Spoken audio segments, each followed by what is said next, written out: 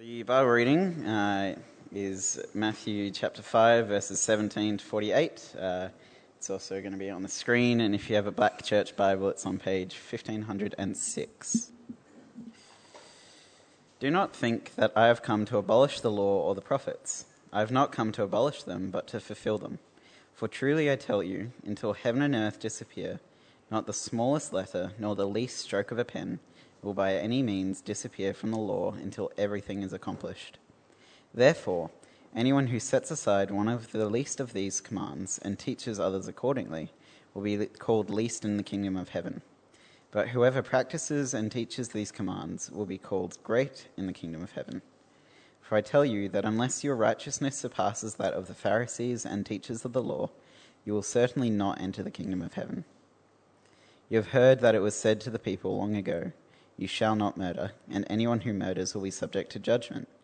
But I tell you, anyone who is angry with a brother or sister will be subject to judgment. Again, anyone who says to a brother or sister, "Raka," is answerable to the court. And anyone who says, "You fool," will be in danger of the fire of hell. Therefore, if you are offering your gift at the altar, and there remember that your brother or sister has something against you, leave your gift there in front of the altar. First, go and be reconciled to them, then come and offer your gift. Settle matters quickly with your adversary who is taking you to court. Do it while you are still together on the way, or your adversary may hand you over to the judge, and the judge may hand you over to the officer, and you may be thrown into prison. Truly, I tell you, you will not get out until you have paid the last penny. You have heard that it was said, "You shall not commit adultery." But I tell you that anyone who looks at a woman lustfully has already committed adultery with her in his heart. If your right eye causes you to stumble, gouge it out and throw it away. It is better for you to lose one part of your body than for your whole body to be thrown into hell. And if your right hand causes you to stumble, cut it off and throw it away. It is better for you to lose one part of your body than for your whole body to go to hell. It has been said, anyone who divorces his wife must give her a certificate of divorce. But I tell you that anyone who divorces his wife, except for sexual immorality, makes her a victim of adultery, and anyone who marries a divorced woman commits adultery.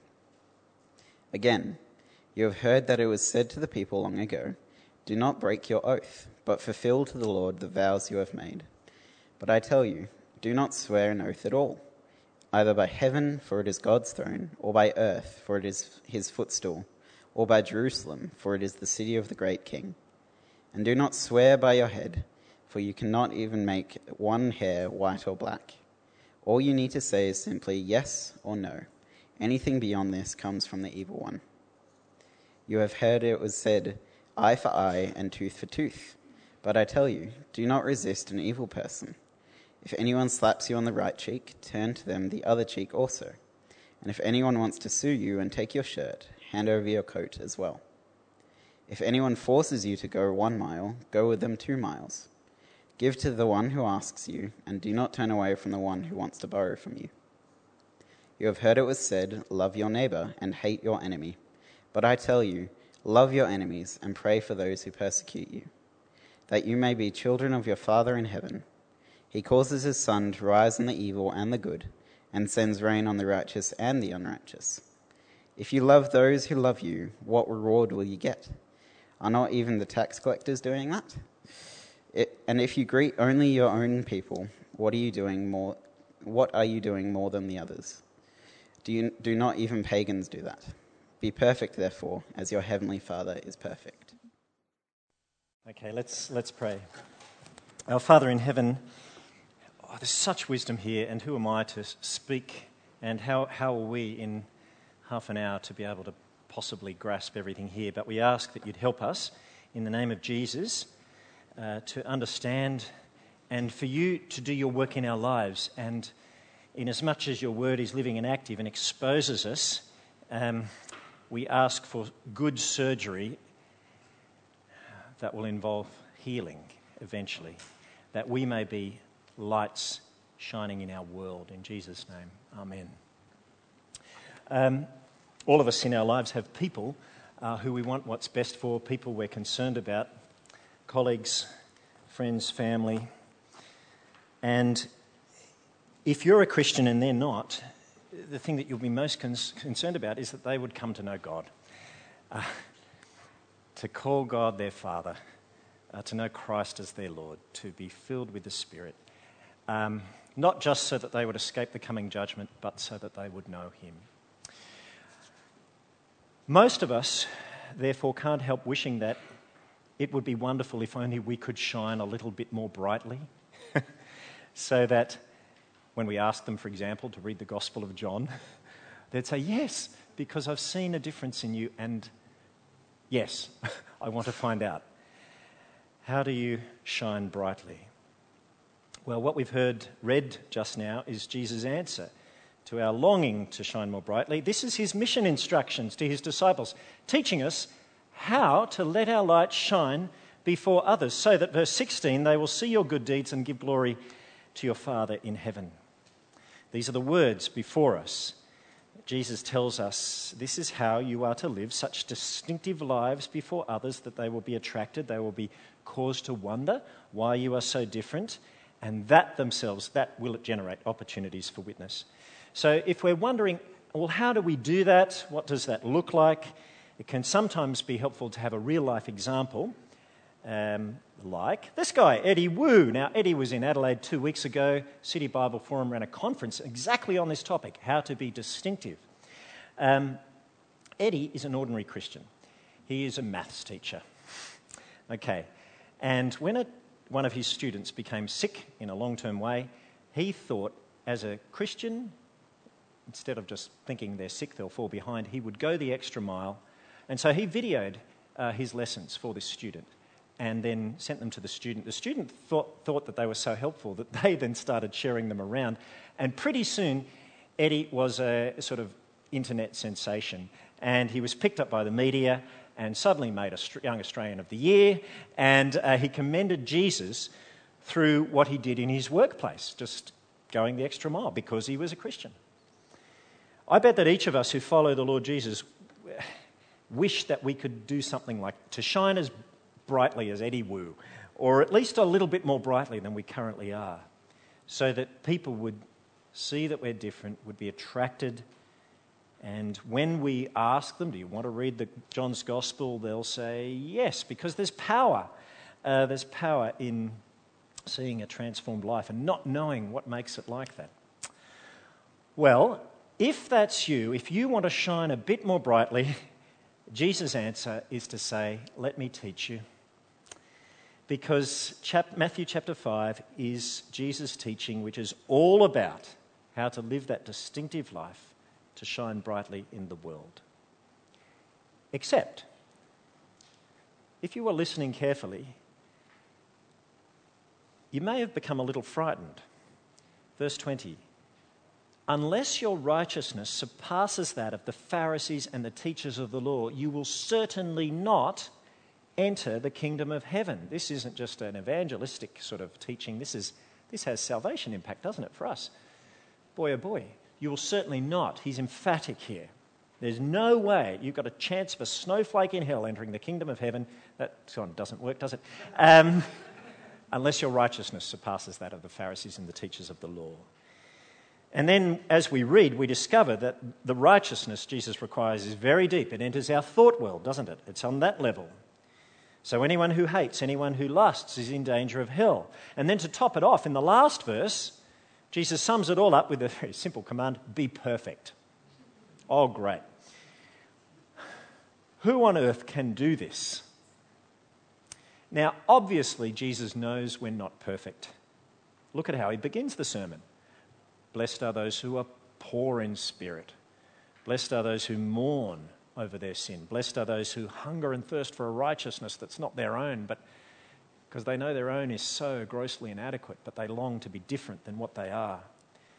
This is the person who, echoes David's words, against you, you only have I sinned, and they know it.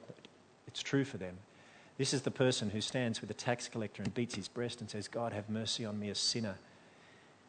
That sort of person for whom forgiveness is not just a head need, but a felt need. They need it like the air they breathe or the water they drink. That sort of person, Jesus says, is blessed. Yours is the kingdom of heaven. So when he says in verse 20, unless your righteousness surpasses that of the Pharisees and the teachers of the law, you won't get into heaven, what sort of righteousness is he talking about? Clearly, it's not kind of sinless perfectionism, never doing anything wrong sort of righteousness. Because next chapter, when he teaches us to pray, he teaches us to say, Father, forgive us our sins. So he knows we're sinners. So what's this righteousness which we must have? This righteousness greater than that of the Pharisees. It can't be, our own internal righteousness. What is it? It is Christ's righteousness. And he hints as much in verse 17 when he says he has come not to abolish the law and the prophets but to fulfill them, so that every command, every law in the Old Testament, Jesus fulfilled perfectly, not just obeying the letter of the law but the spirit of the law. So that when we put our faith in him, the perfect one, the sinless one, his perfect righteousness becomes ours. And that's why, of course, he had to be baptized and tempted, which we did a couple of weeks back. He didn't need to be baptized for his own sake, right? Sinners are those who get baptized to turn to God. Jesus wasn't a sinner, he was sinless. Why did he get baptized? He got baptized to identify with sinners, to stand with us, to be one of us. He didn't...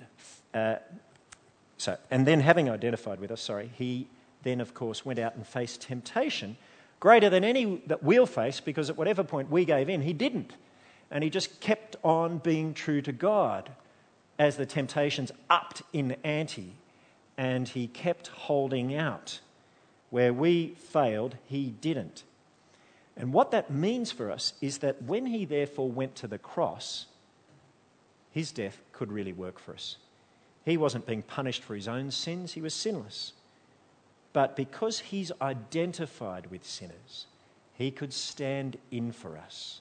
He really was punished in our place. His sinless life was offered for ours. So that when people like you or I, who long for mercy from God, when we long for a righteousness not our own, and we reach out to him for it, our Father gives it to us. Christ has paid for all of the sins. Christ's perfect righteousness covers us, and it is totally effective because we heard it from Jesus himself. If you mourn, if you hunger and thirst for righteousness, you're blessed. Yours is the kingdom of heaven. Isn't that wonderful? That's the righteousness which we must have, greater than that of the Pharisees that tries to come from within. Christ's righteousness.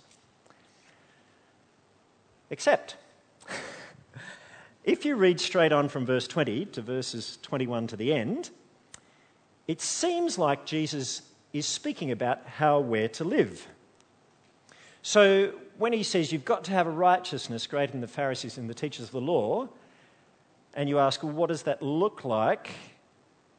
And you read what comes next, in the very next verse and onwards, Jesus seems to be talking about us needing to have a righteousness that's seen in our own lives. We said, hang on, but haven't we just said it's Christ's righteousness that we must have? Yes. So why does Jesus then go on saying how we're to live as if that's the righteousness we need? And why, when he's explaining this, does he warn us about hell if everything's honky-dory with us and God? Well, the answer is that Christ's righteousness must work itself out in our lives. If it's accepted, it will. It cannot do otherwise. So that we cannot be saved by our works, that's true, but neither are we saved without them. They are the necessary fruit of that which God does within us. Acceptance of Christ's righteousness must come out in our lives. In theological terms, the righteousness, if you like, that Jesus is talking about here that we must have is justification and sanctification. Both things happening at once. Christ's righteousness given to us, but which transforms us and then bears fruit. It's seen outwardly in our life. You see it in the Beatitudes, this inner outward movement. In the first Beatitudes, they're the kind of inner convictions about ourselves, being poor in spirit, mourning over sin, hungering and thirsting for righteousness. But then it shows outwardly, doesn't it? Relating to others, being merciful, being a peacemaker, being persecuted because of our outward righteousness. And that's how it's meant to go, inner, outer. Christ's righteousness shining out through us. That's what makes us lights of the world, not because we've got a great light within us ourselves. It's because Christ is the light of the world, and he can shine out through us. That's the whole premise of what Jesus says when he says, "Let your light shine before others." Christ's light changing us, shining out through us. Now, okay, that sounds very powerful, doesn't it? So all of this must therefore just come naturally, right? There's no need for rules, there's no need for teaching, no need for laws, certainly no need for the Old Testament commandments, which the Pharisees made so much of, because grace makes no demands, right? If Christ's light is in us, won't it naturally shine? Well, what do you think? Sometimes. But we all have the human depravity factor, don't we? We need to be taught. And Jesus corrects us when he says, "Do not think that I have come to abolish the law and the prophets." And the precise reason why he says, "Do not think that I have come to do this," is because he knows that that is exactly what every disciple will think. Do not think that I have come to abolish the law or the prophets. Not the smallest letter, not the least stroke of the law will by any means be abolished until everything is accomplished. The everything meaning all the people whom he wants to see saved through you shining out his righteousness in your life. All that has to happen, and you'll need teaching along the way to make it happen. Got it?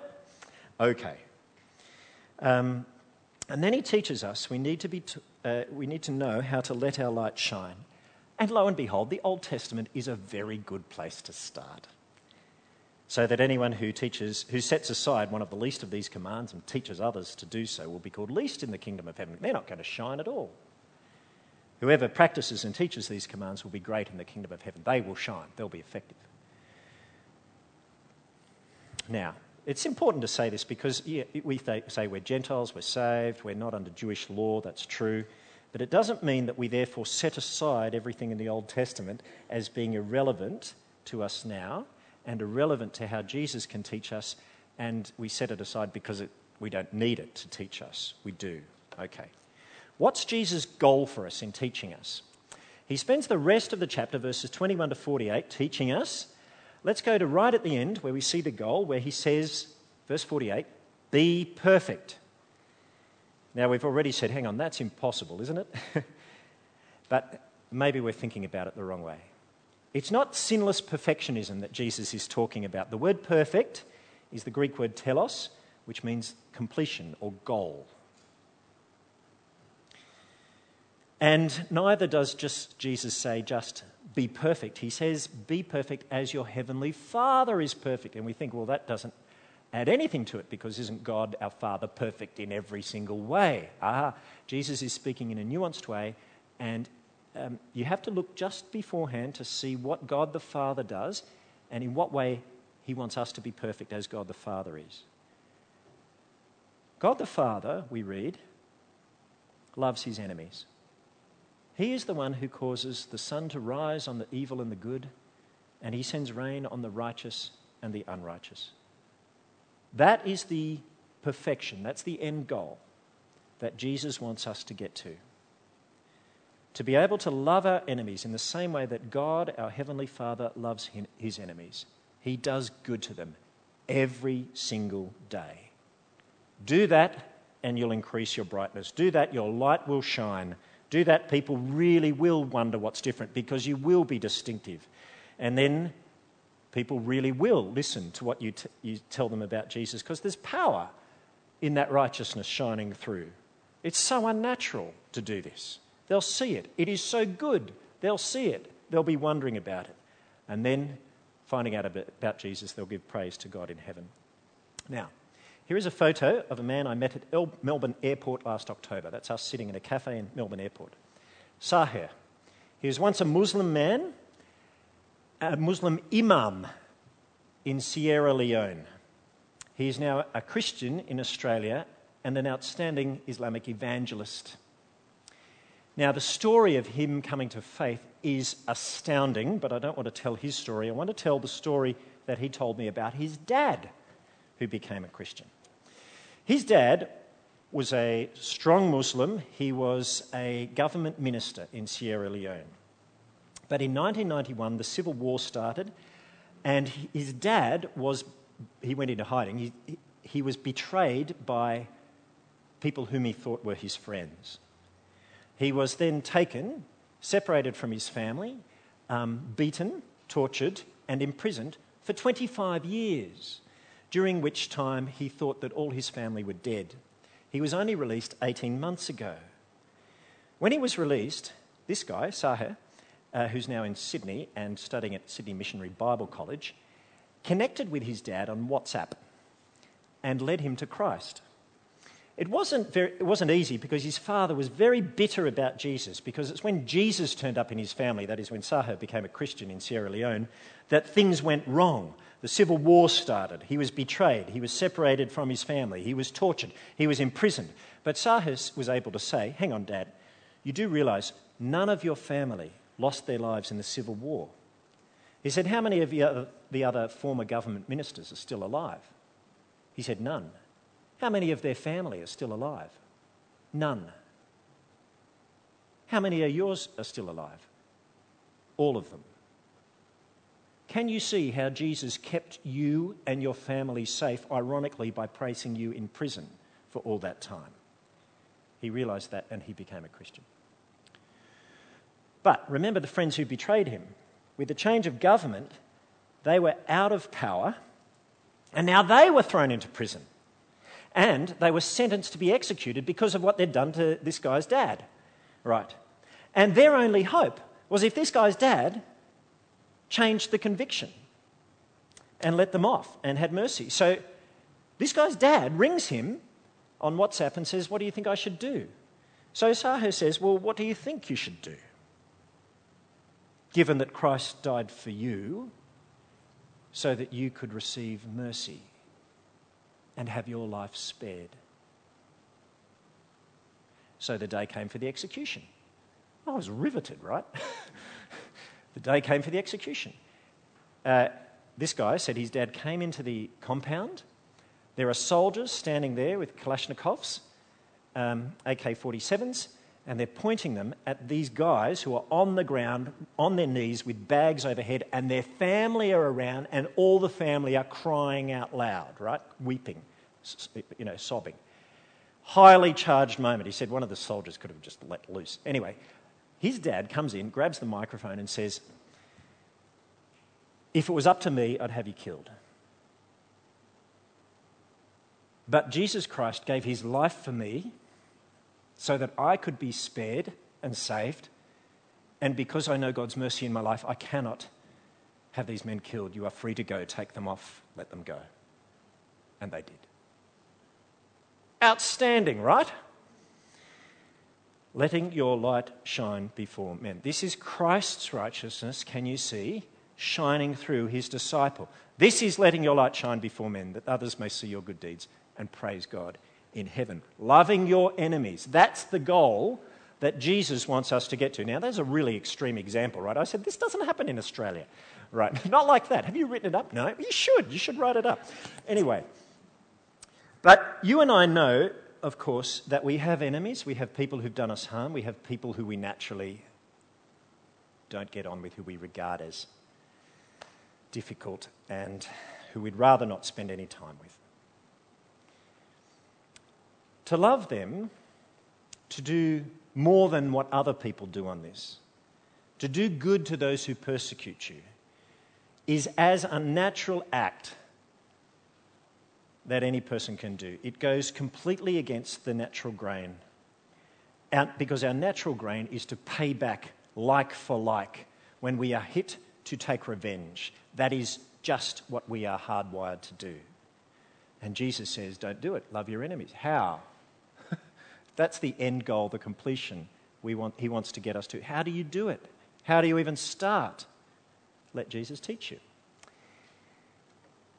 In Matthew 5, it's usual now to look at all the different topics that Jesus mentions here, one by one, and delve deeply into them, and that would be profitable. And if you've been a Christian for a long time, I'm sure you've sat through many sermons on this.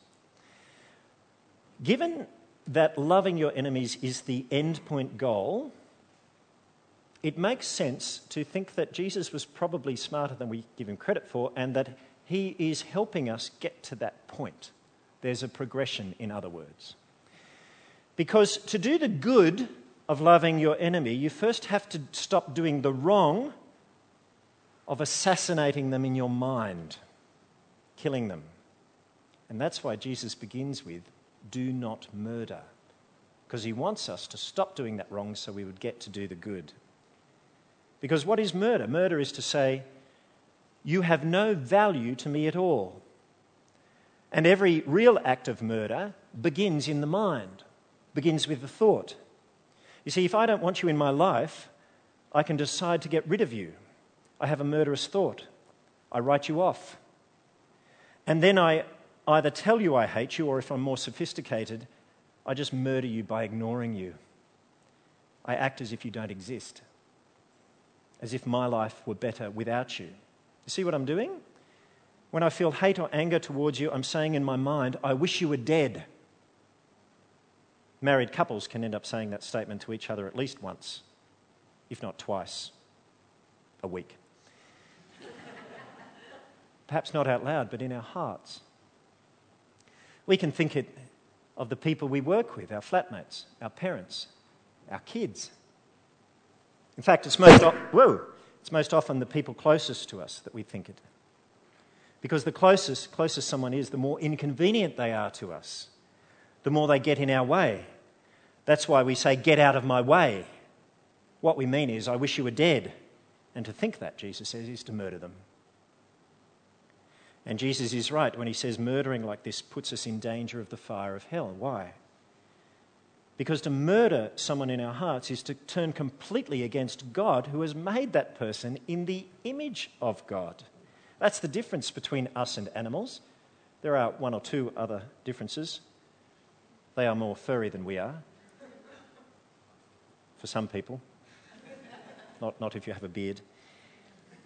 But the one difference between ourselves and the animals is that you and I, not just because we're Christians, but because we are humans, are made in the image of God.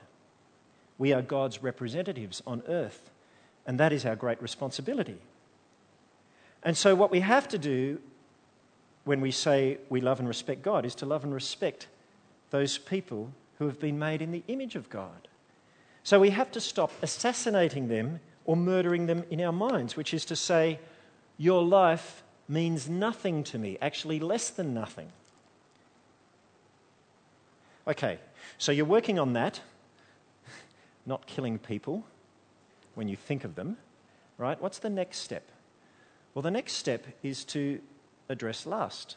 Because what is lust? Lust is taking, isn't it? It's taking someone else made in the image of God, taking an image of them, of someone who doesn't belong to us, and then using and abusing them in our mind for our own selfish gratification. So if we're working at not murdering people in our minds, the next step is to stop taking people and using them for our own gratification. That's so selfish. So Jesus takes the Old Testament commands, do not murder, do not commit adultery, and he teaches us how to stop doing the wrong so that we can then do the right. And the application is radical action in both cases. If you're tempted to murder someone, you've got to go and be reconciled with them. Drop what you're doing, go and be reconciled. Even if they have something against you, but you don't necessarily have something against them, go and be reconciled. Work it out. Settle your matters quickly. Stop murdering. And then with lust, you've got to take radical action. Jesus says you've got to cut off your arm, you've got to pluck out your eye. A woman once said to me, there should be a lot of one-eyed men in heaven. But of course, it is hyperbole, because not having eyes won't necessarily get rid of the thoughts, will they? It begins up here. But what he's saying is you've got to take radical action. Get rid of the phone. Get rid of the computer. Stop doing it. Be accountable. Take radical action. Surgery on your own life. Because how you treat them ends up reflecting how you think about God. And so now we're working on our inner thoughts, not assassinating people, not taking them for our own gratification. The next step is to move on to being faithful in real-life human relationships. We're trying to get our thought life sorted out over here. Now it's coming out. We're talking about real relationships that you have with real people. So what do you do now? Well, the first place to start is the person with whom you had the closest human relationship, and if you're married, that's your spouse. And Jesus says, don't divorce them. Stay with them. Be faithful in that relationship. Keep your promises in that relationship. And now you're working on that. You think, okay, I'm dealing with thoughts, marriage. Okay. Now he says, apply that wider. Be faithful in your other human relationships. Let your yes be yes. Don't take oaths, because you won't need to take an oath, because you're renowned as someone who is trustworthy. You're a person of integrity. You're a person in whom others can put their trust. What you say is what you get. If you say you'll do something, you'll do it. You keep your promises. You're a faithful person. Don't take oaths. Let your yes be yes and your no, no. What's next? Well, okay, that's good if people are being faithful to you, but what if someone does you harm? What about people who aren't faithful to you? Well, Jesus says, if someone does you harm, don't take revenge. And that is very difficult, isn't it? Because it is ingrained in our sinful nature that when someone strikes me, I will strike them back. It's reflexive. If someone hurts me, I want to hurt them. And it's true for all of us. You know, Moses' command, eye for eye, tooth for tooth, that was a command. Yes, it's in the Bible. It was a command given to prevent the escalation of sin. You know the tendency, if I hit you on the face, you want to hit me back with a sledgehammer. Right, escalation. And this command was there to limit the damage that sin does. You know, if you're going to take revenge, limit it fairly, eye for eye, tooth for tooth. Well, Jesus takes this command, which was designed to limit the damage that sin does, and he pushes it even further.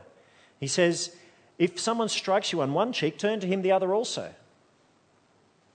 If someone asks you for a cloak, give him your tunic as well. That is, if someone harms you, show them mercy and show them generosity. And we think, how can anyone possibly do that? And the answer is you go to the Beatitudes. It's through appreciating the mercy and generosity that God has shown each of us that we then can show mercy and generosity to others. You have to be a person who realizes, God, you've treated me not like I deserve. You have been kind to me in a way which is foreign. You should have punished me, you haven't. You have to be someone that dwells on this. And then that will come out. And all of this is necessary to get to the end goal of actually loving our enemies. Go back to the story of Sahir's dad, this guy, right? The story doesn't end with him having his enemies set free. The story's ending is so riveting that I almost missed my plane. So I was one of those people in the airport where they say, Chris Jolliffe, come to gate 16, boarding is now completed. But I didn't hear it. I was 3 gates down in a cafe and they had to ring me on my phone. This has never happened. Normally I'm right there, But the story was so engaging. They had to ring me on my phone. They said, where are you? And I said, 3 gates down. They said, run. So I ran, and then, they'd just gone through all the the flight clearance, boarding check, whoosh, on, seatbelt, off we go. So what happened in the end was that not only had his dad had these guys' lives spared, but now his dad was reconciled with them. No, more than that, now his dad was cooking for them. He was inviting them into his house, the people that had caused him to be separated from his family and imprisoned and tortured for 25 years. He was having these guys in his house with their families, cooking for them, so that then he could read the Bible with them. Unbelievable, right? That's why it was almost worth missing a plane for. Wow. That is a light that is shining, Christ's light shining through to the glory of God the Father. It's one thing not to strike back. It's a completely supernatural thing to love the person who has treated you as an enemy. who has said terrible things to you and done terrible things to you. And the reason we're to be like this is because this is who God is, the God whom we belong to. It's who he is. He's the Lord who loves his enemies. It's what he is sincerely like. Every day he makes the sun to shine on the evil and the good. He sends rain on the righteous and the unrighteous. Every single day the sun doesn't come up by itself. It is an act of love of God the Father to people who treat him as an enemy. And he makes it shine on both, those who do good and those who do evil. And if you're a follower of Jesus, you see what this means. You are not going to be selectively warm and loving. You'll be someone who rejoices in being persecuted for Christ's sake because he is the answer to the world. He's the light of the world. And if you represent him, there is nothing better you can do. You will be the person who prays for those who persecute you. Only Christians can do that. How can we do that? Because our love is not controlled by our niceness or their deservingness or what we're going to receive in turn. It is controlled by the love we know we have received from Christ. You see, receiving the love of Christ in my life makes me the freest person of anyone in the world. I don't have to justify myself anymore. I'm free from having to retaliate. I'm free from the dreadful pursuit of trying to make myself lovable. What a burden that is. I am free now to love other people. So let me finish with two questions. The first is in verse 47. It's Jesus' question. If you look at that verse, he says, "What are you doing that's more than all the others?" What more are you doing than all the others? It's a good question, isn't it? Every single one of us has people in our lives who've treated us as enemies. Those who've demanded our coat, people who've ridden on our generosity, people who've persecuted us. Jesus is not encouraging us to allow what is illegal or to allow ourselves to become a doormat. What he's saying is that he's calling for a radical, a personal, an active, a different love. And if you belong to Jesus, you have a new heart, you have a new Lord, you have a new life. We do not take our standards from the crowd. We don't take our virtues, our decisions, our morality from our community or our culture, but from Christ, the Son of God. And he asks each one of us, what are you doing that's more than all the others? You see, we're meant to be different. And second, where does the power come from? How can we do this? The answer is the ability comes only from Jesus himself. Jesus, you see, we know he's not asking us to do anything that he didn't perfectly fulfill himself. He was completely unrighteously arrested. He was taken from his family, beaten, abused, tortured, flogged, and mocked. And you remember how he didn't retaliate? How on the cross, when they drove nails into his feet and his hands, you remember what he prays, and the Greek tells us he prayed it and he kept praying it. Father, forgive them, for they do not know what they're doing. And they had no idea what they were doing. You see, we don't have the power to change ourselves. We look within, we're exposed, we fall short. But Jesus' promise to us is that if we mourn over our sins, not only will we be comforted, but all those who also hunger and thirst for righteousness are blessed, and they will be filled. You will be filled with a righteousness that is not your own, with a righteousness that comes from Christ, his righteousness shining through you.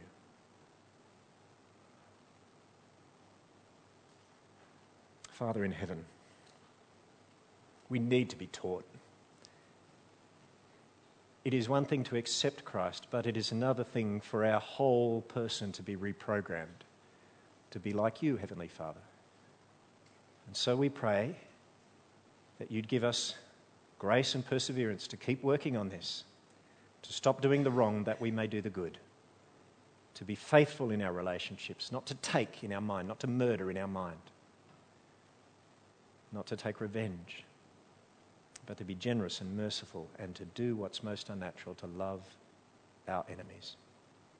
We pray this that others would see our good deeds and find out about Christ and come to give praise to you, our Father in heaven. May it be true of us. May this church shine. May each of us shine to your glory. Amen.